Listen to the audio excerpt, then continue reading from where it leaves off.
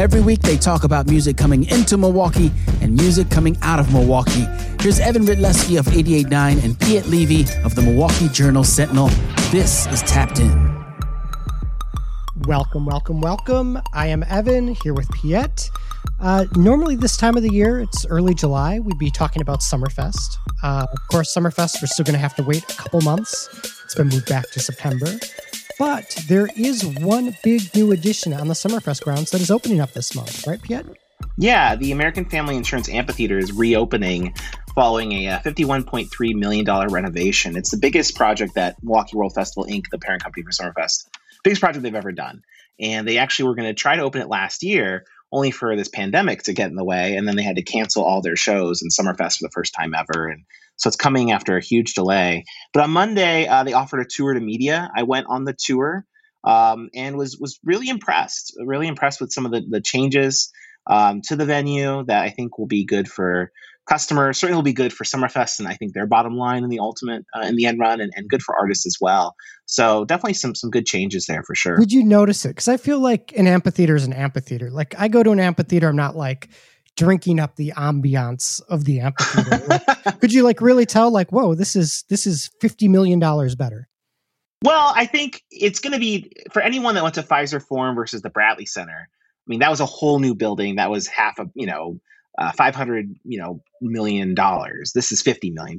So it's not going to be as startling and as shocking of a change going to the Pfizer Forum for shows as is going to the amphitheater. It still looks like the amphitheater to some degree, but there are some changes that are noticeable just walking into it in terms of like kind of the decor and the design.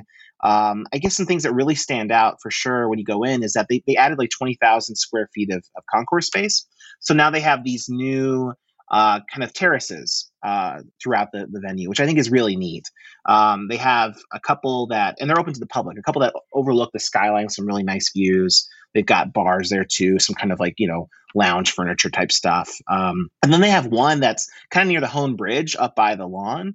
And that's really cool because it actually has a bar, but it also has seats and you can actually look on the stage and look on the seating bowl. So if you want to kind of get out of the seating bowl, get a drink, you can actually still like look at the show and kind of hang up there while looking at the show. I think that's a really cool addition. The old one did feel a little bit like a concrete prison sometimes. you step out from the show and you just felt like you were blocked in sort of. Yeah, exactly. So I think those are pretty inviting changes. The decorations are different. They've got, these kind of bold-faced lyrics from past artists, which I think is a cool little theme. In terms of the seating bowl, they added some seats. They have more ADA seats. So I think that's a wonderful thing. They have like 260 ADA seats now. So it's definitely more accessible on the elevator. So people who need to access different levels can do so with an elevator, which is great. They also have more aisles. So that was one thing that was irritating about the amphitheater before was like, it's like each aisle was like 75 seats. You'd have to go over tons of people to get in and out. And it was always kind of cramped. So there's a little bit more space. And now the average is like 30 seats between aisles. The seats also have cup holders. That was also irritating. Everyone had to put their beer on the floor. $50 million cup holders. Yeah. So here's the $1 million question. Is the world's most random Wendy's still in the amphitheater? The Wendy's is gone. Oh. And in fact, what I think was interesting is that they're going to be doing their own food there. And then they made changes too to kind of make it better for production. There's like 7 loading docks and a lot more rigging capabilities and more dressing rooms. They also have, the roof is higher and they've changed the stage. So the stage is really flexible. They can even remove the stage and they can fit like huge stadium productions, which is kind of a key goal for them. They really want to ramp up the bookings during Summerfest, but also around Summerfest. I mean, this year they booked this Green Day, Fall Out Boy, Weezer, Triple Bill. That's playing stadiums. And also Summerfest on September 1st. And then they're closing out with Guns N' Roses, which is also, that band's just playing stadiums, and Summerfest, the amphitheater. So I think we'll see a lot more big bookings. I mean, this year they have 19 concerts at the amphitheater, which is the most concerts they've had at the amphitheater since 2004. Very nice. Well, thank you for the update, Piet. We will, of course, be back with our first impressions once we've actually been to a show there.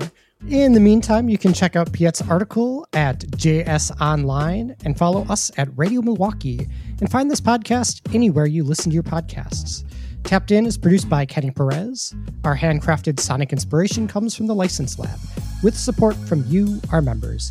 Piet, I will see you next time on Tapped In. See you next time. A donation comes in many forms: a sustaining membership, a one-time gift, and even that vehicle you no longer use. Whether it's a car, truck, or boat, donating is a great way to support this station. Even if it's no longer running, your vehicle donation could be worth hundreds of dollars in support of the programming you enjoy. Get the process started today by visiting radiomilwaukee.org/cars.